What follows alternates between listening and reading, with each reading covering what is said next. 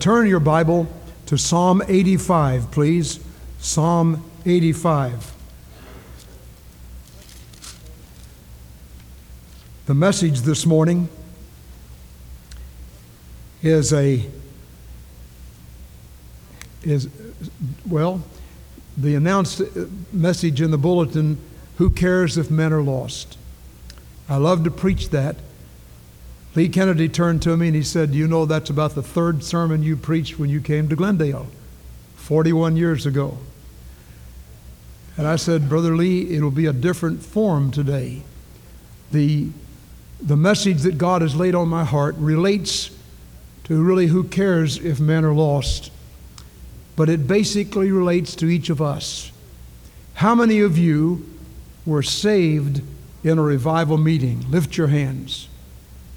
Just real high. All right. How many of you were saved in a Sunday service? Lift your hand.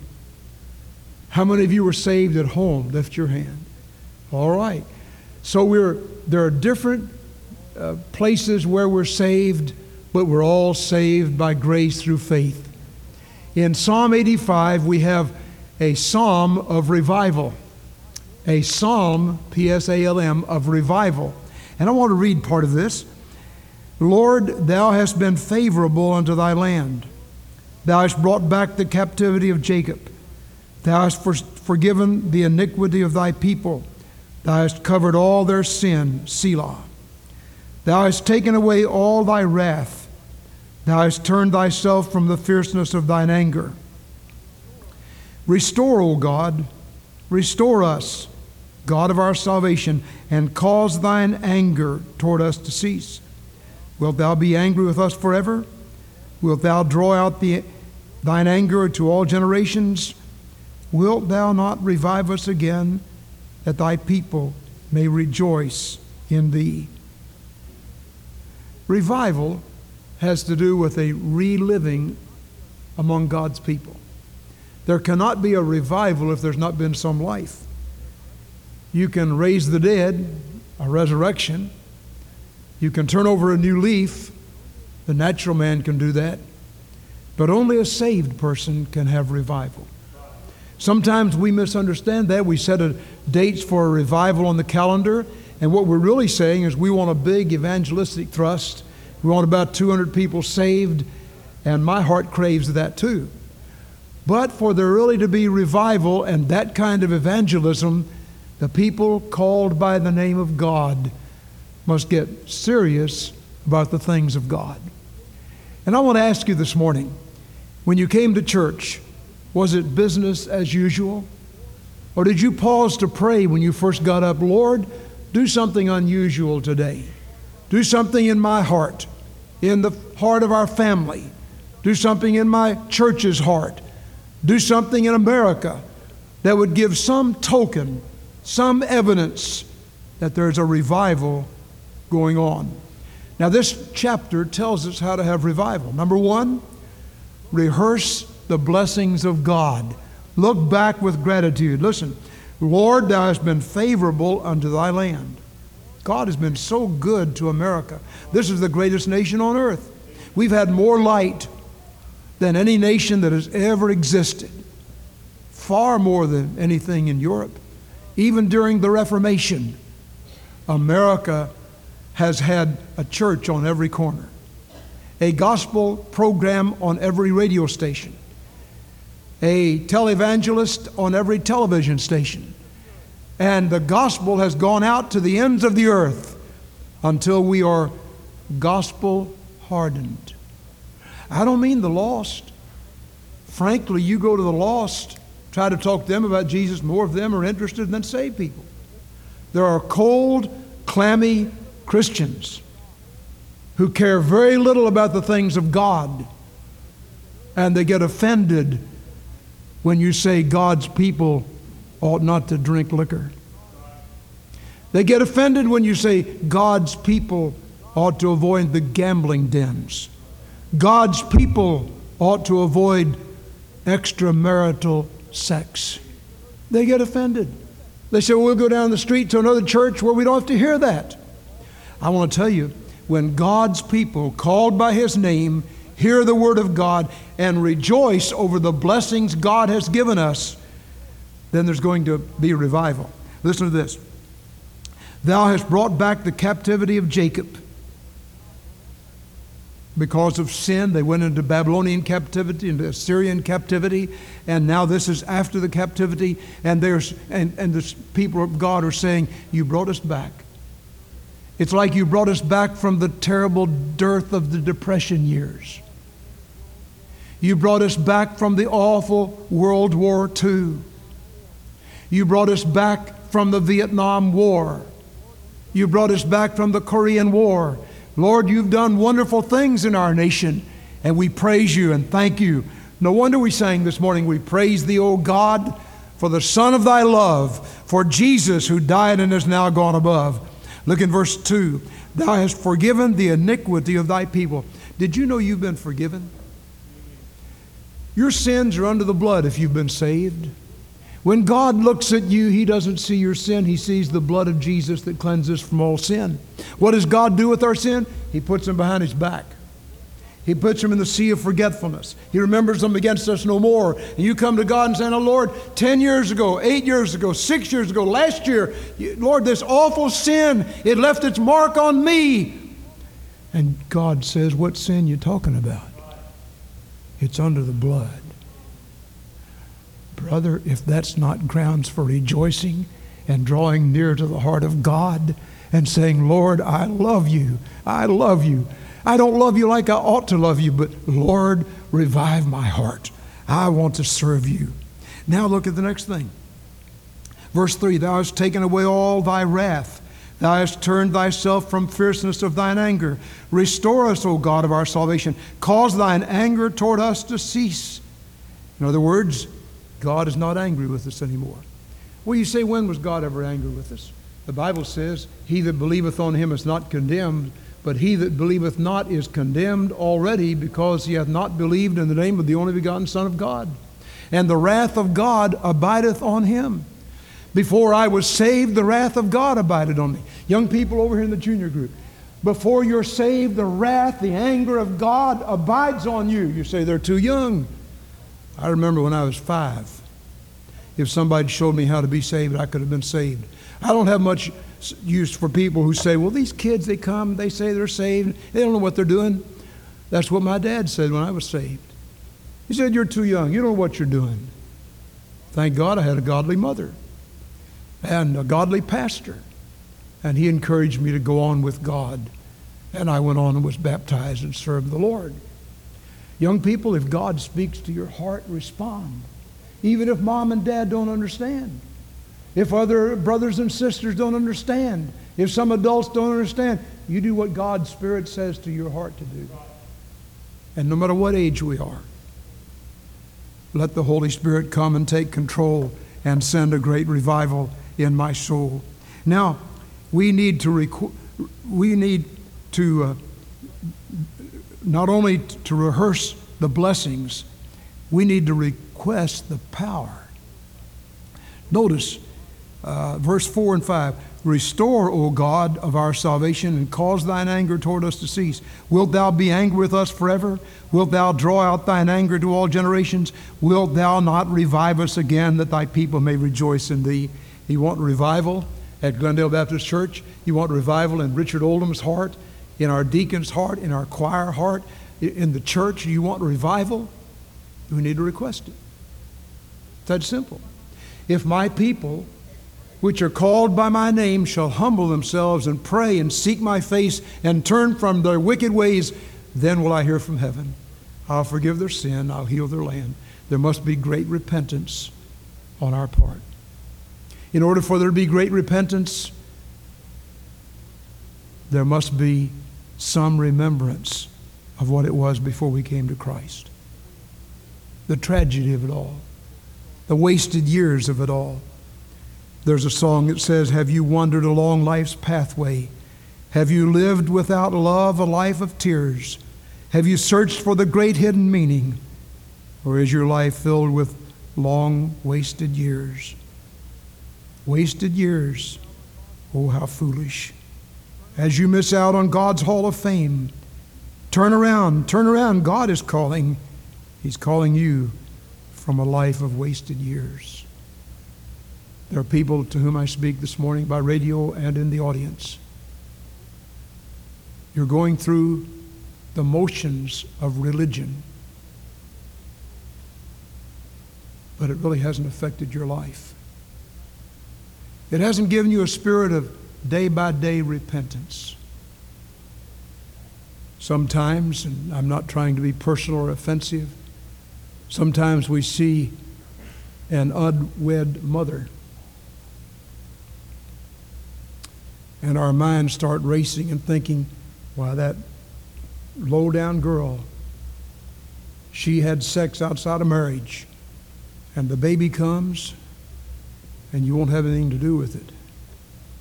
Shame. It is not that baby's fault. And you and I need to treat others like God treats us, with love. How much do you love God? And God stretched out his arms on Calvary. He said, I love you this much. And so must we. Request a spirit of revival. Request something in your heart that only God can do. Thirdly, realize the answer. Look, beginning in verse 8, notice, I will hear what God, the Lord, will speak. He will speak peace unto his people and to his saints, but let them not turn again to folly. Surely his salvation is near those who fear him, that glory may dwell in the land. Mercy and truth are met together. Righteousness and peace have kissed each other. Truth shall spring out of the earth, and righteousness shall look down from heaven. Yea, the Lord shall give that which is good, and our land shall yield her increase. Righteousness shall go before him, and shall set us in the way of his steps. You see, God has already answered. He's not going to answer. His answer is already there. The Bible says, for whom he did foreknow, he also did predestinate to be conformed to the image of his Son, that he might be the firstborn among many brethren. And whom he did predestinate, them he also called. And whom he called, them he also justified. And whom he justified, them he also glorified. With God, the whole thing is already finished. And did you know that when God looks at you and me, he doesn't see our sins? Our advocate, the Father, the Lord, the Son of God, stands up before the Father and says, I plead his cause. I died for him. My blood covers his sins. And the stroke of God comes down, case dismissed. You're God's child. Now, is that a license for sin? Is that a license to go on going on in your wasted years? I think not. It is God's plan that we all come close to his heart and say, Lord, I give you my life. I give you my heart. I give you myself. When we do that, Jesus saves. The song a moment ago, Ship Ahoy, closed with Jesus saves. Jesus saves. Jesus saves. And you know, not only does he save us from hell, salvation is in 3 tenses. There is therefore now no condemnation to those who are in Christ Jesus. He saves us from hell. Number 2, he saves us from ourself and sin. Sin shall no more have dominion over you. And number 3, he saves you into his presence. Past, present, future. In the past, he saved us from the death penalty in hell. Presently, he is saving us from the power of sin. In the future, he will save us from the very presence of sin. Jesus saves, and he's able to save to the uttermost all who will come to God by him. Now, if you're saved, seek revival. Revival comes when we repent of our sin, when we're made God conscious of our sin, and we ask God to cleanse us and forgive us. Those who go and play the pinball machines or the electronic machines and waste all your money there and your time there. A lot of people use computers for their research and for their business. Others use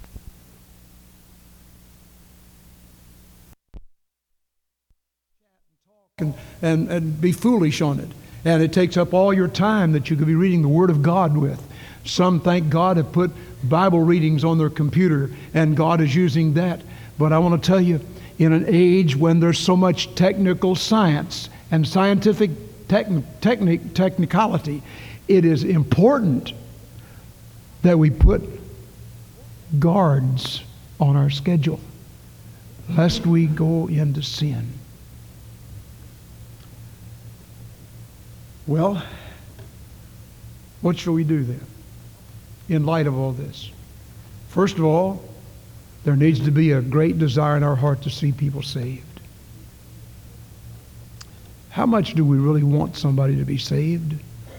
I'm wondering if this morning, how many of us can think of some name, some person that's on our heart, and we'd say, Lord, I want that person for Christ.